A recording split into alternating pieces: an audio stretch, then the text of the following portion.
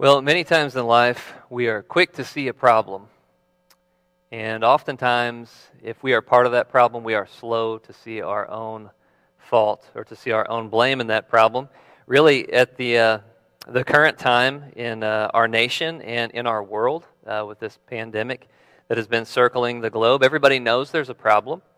Everyone sees that there's a problem. There's a new virus that's getting people sick. It's taking people's lives. And there are many people that are working feverishly in the government and the healthcare system to try and fix this problem and find a solution. We're thankful for those people. But even in this crisis and in others in our culture, we still see this desire to cast blame on someone else. There's a news program that we watch at night, and this guy looks like he's in a warehouse. And so oftentimes when he's interviewing people online, he's asking them about, well, what do you think about this or about that? And he's oftentimes trying to cast blame and trying to figure out whose fault is this or that. He's said things and others have said things like, well, if China had reported this, then none of this would have happened. Well, if the president had acted quicker, then, none of this would have happened. Well, if healthcare suppliers could get the test results back quicker for COVID-19 to the patients, then none of this would have happened. And blame is shifted, and it's tried to be placed elsewhere. And, man has been very good at shifting blame for a long time. In fact, way back since Genesis chapter 3, ever since sin entered the world, man has been a blame shifter, always trying to find who's at fault and very rarely looking at themselves. We see this in Genesis 3:10. It says, and he said, talking about Adam, I heard the sound of you in the garden, and I was afraid because I was naked, and I hid myself. So we see the very first accusation of Adam blaming God. You're the reason that I'm hiding. It goes on in Genesis 3:11 through 12. He said, who told you that you were naked? Have you eaten of the tree of which I've commanded you not to eat? And the man said, the woman who you gave to be with me, she gave me the fruit of the tree, and I ate. And so we see the second accusation. Adam blames his wife, Eve. It's not my fault, he says. Genesis 3:13, then the Lord God said to the woman, what is this that you've done? And the woman said, the serpent deceived me, and I ate. So we see Eve casting blame on the serpent. And Jesus knows that this is our nature. He knows that this is what we do. And he tells us whenever we're in the middle of a conflict, we're thinking about how to deal with it. He talks about this in Matthew chapter 7. He says, this is so counterintuitive to you because of your sinful nature, but remove the log out of your own eye first. Think about your contribution to the problem first before you try to remove the speck out of your neighbor's eye. He talks about this in Matthew 7:3. We have this sinful tendency to do just the opposite and to be blame shifters. Well, tonight as we reflect on Good Friday and the crucifixion, I want us to examine this question. And it's a question that we are so good at posing oftentimes. Whose fault is this? Whose fault is this? Why did Jesus die? Someone has to be blamed for this because this just doesn't seem right. Somebody's got to be held accountable. And there are actually many parties that can take that blame. Some of who were directly there on the scene during that time, but many who weren't. And so as we looked at in the video before we started the message, were you there when they crucified the Lord? You might say, well, no, obviously I wasn't there. But we're going to look at this question and see, but were you? And is any of the blame yours? And we're going to answer some of these questions tonight. So we're going to be in Luke chapter 22, if you want to open your Bibles and turn there this evening. The first point we're going to look at tonight is the sin of the chief priests, scribes, and officers. They are certainly to blame for the crucifixion of Jesus. We read this in Luke 22, verses 1 through 5. Now the feast of unleavened bread drew near, which is called the Passover. And the chief priests and the scribes were seeking how to put him to death, for they feared the people. Then Satan entered Judas, called Iscariot, who was of the number of the 12. He went away and he conferred with the chief priests and officers how he might betray him to them. And they were glad, and they agreed to give him money. The chief priests and the scribes, they hated Jesus. You might ask, well, why? Why did they hate Jesus so much? And there's many reasons, but a couple that stand out to me. One is found in Mark 15:10. It says, "For he, Pilate, perceived that it was out of envy that the chief priests had delivered him up." You see, Jesus was very popular. The crowds were in awe of Jesus. And the people that the scribes and the Pharisees shunned, the tax collectors and the prostitutes, even those people were drawn to Jesus. Everyone seemed to love Jesus, and the chief priests and the scribes absolutely hated that Jesus was receiving all the attention. They couldn't stand it. So they were envious of Jesus. Why else? Well, another reason was he exposed their so-called holiness for what it really was, which was pride and selfishness. We see this in Matthew 23, verses 27 through 28. He says, "Woe to you, scribes and Pharisees, hypocrites! For you're like whitewashed tombs, which outwardly appear beautiful, but within are full of dead people's bones and all uncleanness. So you also appear righteous to others, but within you are full of hypocrisy and lawlessness." See, they looked great on the outside to other people, but we know that God is not impressed with outward appearances. It talks about this in 1 Samuel 16:7. Whenever Samuel is looking for the next king, and he's looking for somebody who looks mighty, who's tall, who's rugged, and God says, "No, wait a second. I look at the heart. Man looks at the outward appearance. I'm looking for somebody that's a person after my own heart." And these guys got exposed because their hearts were not connected to the Lord at all. And when their darkness was exposed, they hated Jesus for that. And verse 5 tells us that the chief priests and the officers, they were glad to give Judas a bribe to see Jesus killed. It said, this would make us so happy if we can get rid of this guy. So were the chief priests, the scribes, the officers, were they responsible for the death of Jesus? Yes, they were. Their sins of envy and pride and loving the praise of man made them want to get rid of Jesus. Yes, they were certainly to blame. But there's other people that are to blame as well. Secondly, we see the sin of Judas. Judas is an easy target for us to blame him for the cause of Jesus' death. As we read back through a couple of verses that we looked at and add one to it in Luke 22:3-6, it says, "Then Satan entered into Judas called Iscariot, who was of the number of the 12. He went away and he conferred with the chief priests and officers how he might betray him to them. And they were glad, and they agreed to give him money. So he consented, and he sought an opportunity to betray him to them in the absence of a crowd." Now here you could maybe read this and maybe blame Satan for what Judas did, but what I think really is going on is Satan is simply using an opportunity for what was already going on in Judas's heart. Judas's heart was filled with greed, and we see his hypocrisy in John chapter 12, verses 4-8. It says, "But Judas Iscariot, one of his disciples, he who was about to betray him, said, 'Why was this ointment not sold for 300 denarii and given to the poor?' And he said this not because he cared for the poor, but because he was a thief, and having charge of the money bag, he used to help himself to what was put into it. And Jesus said, 'Leave her alone, so that she may keep it for the day of my burial. For the poor you will always have with you, but you will not always have me.'" Just like the chief priests and the scribes, Judas put up a really good front. He acted like, "I care for the poor. I want to take care of those that are in need." But John points out at the time of the writing of his gospel, Judas really only cared for himself. He stole from Jesus, and he stole from the rest of the disciples. And as Satan entered him, I think he was simply empowering Judas to follow his heart. That's something we hear a lot in our culture, isn't it? To follow your heart. That can be a very, very dangerous thing to do. In Jeremiah chapter 17, it says that our heart is deceitful above all things. Who can know it? And so Judas was following his heart. Satan helped him to do that. His heart was filled with earthly treasure, not heavenly treasure. And Jesus warned him and others in Matthew 6:21 when he said, "Where your treasure is, there your heart will be also." Judas had his heart filled with earthly treasure, and so he didn't care enough about Jesus to not betray him, and he gave him up for 30 pieces of silver. So was Judas responsible for the death of Jesus? Yes, he was. His sins of hypocrisy and selfishness and greed made him want to get rid of Jesus. But there's other people to blame still. Thirdly, we see the sin of the disciples. The sin of the disciples.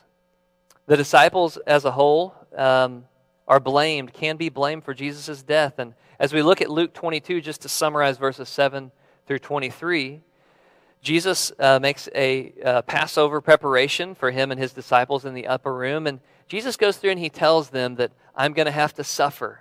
And you see this bread, this is like my body that's symbolic. It's going to be broken for you. And you see this cup, this is my blood that's going to be spilled for you.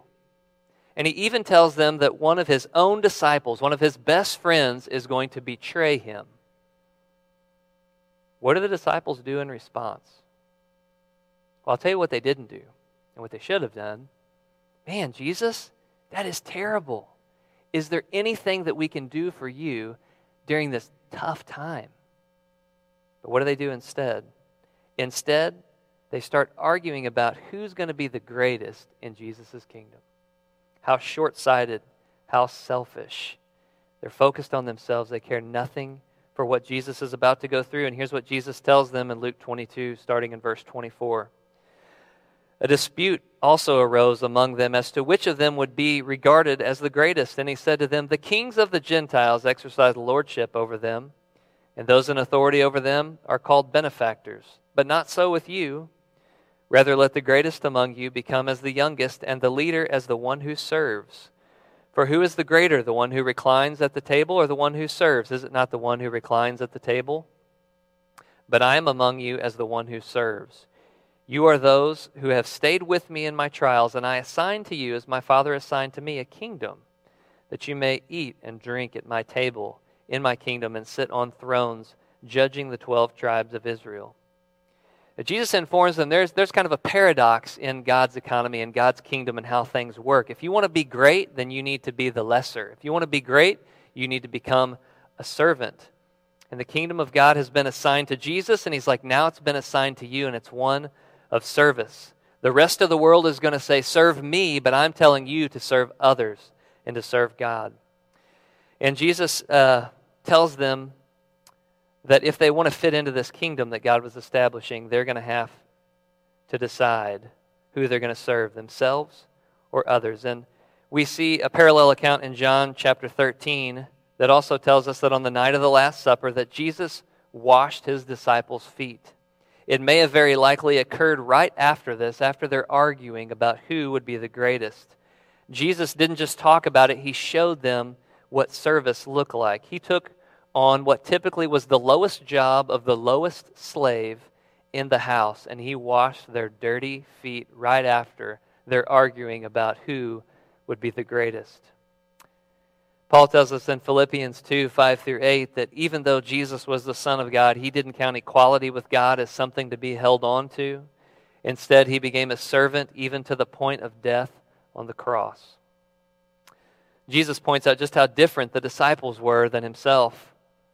Their sin of pride and one-upsmanship stood in stark contrast with the creator of the universe getting low enough to wash their feet and to serve them. So were the disciples responsible for the death of Jesus? Yes, I think they were. Their sins of self-service and self-glorification and their own pride made them want to do things to push Jesus and his ways to the side. But there's other people to blame. We have Peter, the sin of Peter. Peter's the ringleader, right, of this group that's arguing about who's going to be the greatest. He's an easy target to blame for Jesus' crucifixion. He's always the one that's going to speak up first. He's always the one that's going to take the lead. And when Jesus needed him most, though, he failed. We read about this in Luke 22, verses 31 through 34. Where it says, Simon, Simon, behold, Satan demanded to have you that he might sift you like wheat. But I have prayed for you that your faith may not fail. And when you have turned again, strengthen your brothers. Peter said to him, Lord, I'm ready to go with you both to prison and to death. And Jesus said, I tell you, Peter, the rooster will not crow this day until you deny me 3 times that you even know me. And we see a similar and even more vocal and more arrogant account of what Peter said in Matthew 26, verses 33 through 35. Peter answered him, Though they all fall away because of you, I will never fall away. Jesus said to him, Truly I tell you, this very night before the rooster crows, you will deny me 3 times. And Peter said to him, Even if I must die with you, I will not deny you. Peter truly believed that he was strong. He believed that he was stronger than all of the disciples. He thought so highly of his own personal strength that he didn't even believe Jesus when Jesus said, Tonight you will deny me. And he said, No, I won't. He was very arrogant. Of course, we know the rest of the humbling story, and it's listed here in Luke 22, skipping down to verse 54. It says, Then they seized him, Jesus, and they led him away, bringing him into the high priest's house. And Peter was following at a distance. And when they had kindled a fire in the middle of the courtyard and sat down together, Peter sat down among them. Then a servant girl, seeing him as he sat in the light and looking closely at him, said, This man also was with him. But he denied it, saying, Woman, I do not know him. And a little later someone else saw him and said, You also are one of them. Peter said, Man, I am not. And after an interval of about an hour, still another insisted, saying, Certainly this man also was with him, for he too is a Galilean. But Peter said, Man, I do not know what you're talking about. And immediately, while he was still speaking, the rooster crowed. And the Lord turned and he looked at Peter. And Peter remembered the saying of the Lord, how he had said to him, Before the rooster crows today, you will deny me 3 times. And he went out and he wept bitterly. The strongest disciple of them all, denying to a servant girl that he even knew the man on trial. In a humbling act of conviction, the rooster crows and Jesus stares into Peter's eyes. And it's almost as if he's saying, You remember what I said? You're not as strong as you think you are. Struck with conviction, Peter goes out, he weeps bitterly, and this is right before Jesus is beaten and mocked. Was Peter responsible for the death of Jesus? I think you could say that he was. His sin of arrogance and pride made him want to do things his way and push Jesus to the side. There are really many parties to blame for Jesus' death here in Luke 22. There might be others that I missed, but the last group that we're going to look at is not found here in this chapter. The last group to blame for Jesus' death was not even there that night, at least not physically. Spiritually, though, they were. Their sins weighed heavy on the Son of God that night, and those are the sins of you and of I. The last group that we're going to look at tonight is us. Our sin, your sin, my sin, is to blame for the death of Jesus Christ. So the last point tonight is my sin. As we started off our time together, it's so easy to blame others, isn't it? You know, it's easy to see the error of the ways of other people. We look at the chief priests and the scribes and the officers, and we say, what a bunch of evil, shallow hypocrites. How could they treat Jesus like that? It's easy to blame Judas. What a terrible friend. What a greedy, self-seeking man. It's easy to see the self-serving pride of the disciples. Man, did these guys learn anything in the 3 years that they were with Jesus? It's easy to see the arrogance of Peter. How many more times is this guy going to stick his foot in his mouth and throw out empty promises? But you know, in our own sin and our own pride, we cast judgment on these people like we know nothing about those kind of sins. Yet the Word tells us to be careful if you think you stand, lest you fall. No temptation has seized you except for what's common to man in 1 Corinthians 10, 12, and 13. And it also tells us in James 3:2 that we all stumble in many ways. Have you ever been like the chief priests, the scribes, the officers, being superficial, being self-righteous, just going through the motions of your faith or just going through the motions at church? Have you ever done that before? I bet you have. I know that I have.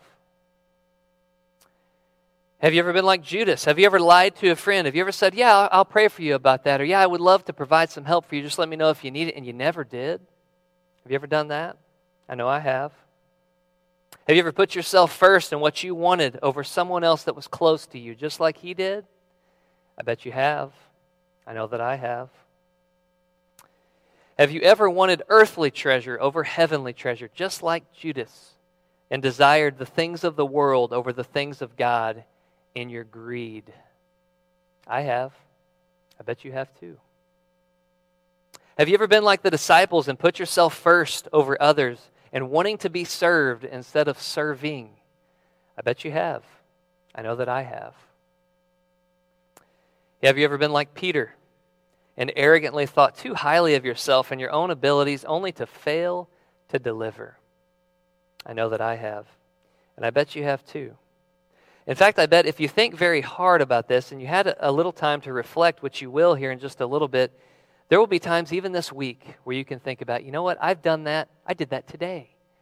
I had that attitude recently.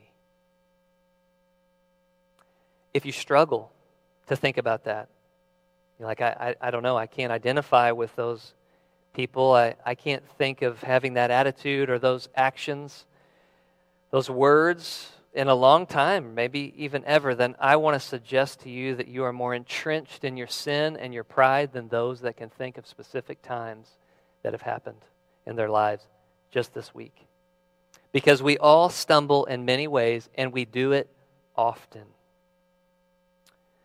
Those sins, your sin and mine, are just as much to blame as the sins of those who were on the scene that night. Our sin rested squarely upon the shoulders of Jesus. That's why he was crucified. If you're a believer, your sins rested squarely on the shoulders of Jesus, causing him to suffer and die. But worse news than that is if you aren't a believer, your sin rests squarely on your shoulders. And God's not going to judge Jesus for that like he will with believers. He's going to judge you on Judgment Day for the sins that you've committed. Sins that we commit against other people or sins that we commit against God, according to David, who said, "Against you and you alone have I sinned," in Psalm 51:4. Have you acknowledged that? That's the hard part of the gospel. That's the tough part of the gospel. That's the bad news that people struggle with. People love the good news. Oh, Jesus loves me? That's great, because I kind of feel like I deserve to be loved. The bad news of the gospel is you don't. You don't. You have stumbled in many ways, and you are deserving of judgment for that. Have you acknowledged that? Have you acknowledged, I am to blame. I am to blame for the cross. My personal sin put Jesus on that cross. Do you live in a continual, humble acknowledgement of that? We should. We should. I should. You should. I want to end our time with this sobering passage in Romans chapter 3, verses 9 through 25. And Paul has went through at the beginning of Romans and has basically made a case that it doesn't really matter if you're a Jew and you've received the oracles of God and you've received God's written word in the Old Testament. Or if you're a Greek or a Gentile that doesn't have any of that. He's like, it doesn't matter because every single one of us is a sinner. Every single one of us is under the judgment of God because of our sin. And here's what Paul says in Romans 3, 9 through 25. What then? Are we Jews any better off? No, not at all. This makes me think of the people that we looked at tonight. Are we any better off? Are we better than the scribes and Pharisees? Are we better than Peter? Are we better than Judas? Not at all. We have already charged that all, both Jews and Greeks, all are under sin, as it is written, none is righteous. No, not one. No one understands. No one seeks for God. All have turned aside. Together they have all become worthless. No one does good, not even one. Not in their own strength. No one does. Paul goes on to describe that basically from head to toe, we're sinful. He says their throat is an open grave. They use their mouths to deceive. The venom of asp is under their lips. Their mouth is full of curses and bitterness. Their feet are swift to shed blood. In their paths are ruin and misery. And the way of peace they have not known. There is no fear of God before their eyes. Now we know that whatever the law says, it speaks to those who are under the law, so that every mouth may be stopped and the whole world may be held accountable to God. For by works of the law, no human being will be justified in his sight, since through the law comes knowledge of sin. What was the point of the law? What was the point of the Ten Commandments? What was the point of all these rules and commands that God had in the Old Testament? What was the point? It was to show people God's expectation is so high you'll never attain it because you're a sinful person. You're self-seeking. There's no way you will ever achieve the holiness that I demand. And so the whole point of the law was to show people you're sinful. But Paul goes on, but now the righteousness of God has been manifested apart from the law. Although the law and the prophets bear witness to it, the righteousness of God through faith in Jesus Christ for all who believe. For there's no distinction, for all have sinned and fall short of the glory of God and are justified by His grace. It's not something you earn, it's a gift. It's through the redemption that is in Christ Jesus, whom God put forward as a propitiation by His blood to be received by faith. Are we better than they? Are we better than they? No, none of us are. We are all under sin. None of us seek God in our own strength. We have all followed things that are worthless with our tongues, with our mouths, with our feet, with our eyes. And my question for you is, do you really, in your heart of hearts, believe that about yourself? That apart from God, apart from Christ, that's me. That's who I am. I have loved the things that God has hated and been drawn to those. When Paul says later on in Romans chapter 5 that Christ died for the ungodly, do you readily identify and say, yes, that's me. That is me. I'm that ungodly person that he's talking about. Christ died for me, the ungodly. On Judgment Day, Paul makes it clear in Romans chapter 3, there will be no chance to explain away your sin to God. Your mouth will be stopped. We only have one hope. We have one hope. That's Christ alone. That's His redemptive blood.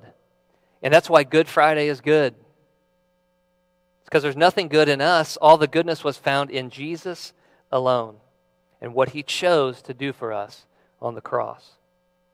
Our righteousness is only found in the righteousness that He has gifted to us by faith. You're not good. I'm not good. Christ is good. Acknowledge this before God, and when you do, you will receive a good gift of eternal life and forgiveness from God. Let's pray.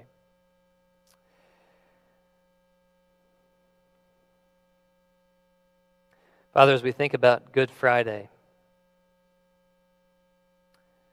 my hope is that we come to you with maybe a heavier heart than we do on other days.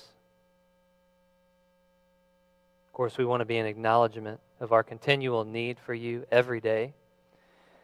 We want to confess sin to you continually because we still, even as believers, we still struggle with that. But we are so thankful for Good Friday. Just as much as the chief priests and the scribes and the officers and Judas and the disciples and Peter, we're to blame. We acknowledge, God, that so oftentimes we want to shift blame. We want to point the finger. We want to talk about how terrible someone else is and not look at the log in our own eye. But the cross shows us our sin's a big deal to God. It's a huge deal. Christ, we are in honor. You are to be honored. And we want to honor you for the sacrifice that you made for us. Our sin was heavy upon your shoulders, the perfect Son of God, the Lamb of God that had came to take away the sins of the world. For those that believe, I pray that those that are watching tonight, that they have made that commitment. They have acknowledged their sin. They've acknowledged their own personal blame for Christ going to the cross. That they've confessed that and received Jesus and the forgiveness that He offers and the righteousness that He offers that's found in Him alone. Jesus, we are indebted to you. Thank you for what you went through for us so long ago. Thank you for continuing to stand in the gap between us and a holy God. Thank you for giving us your righteousness. Thank you for forgiveness. Thank you for clothing us with that each and every day as believers. We are indebted to you. May we want to live for you and live a life of holiness out of thank you for what you've done. We pray this in Jesus' name. Amen.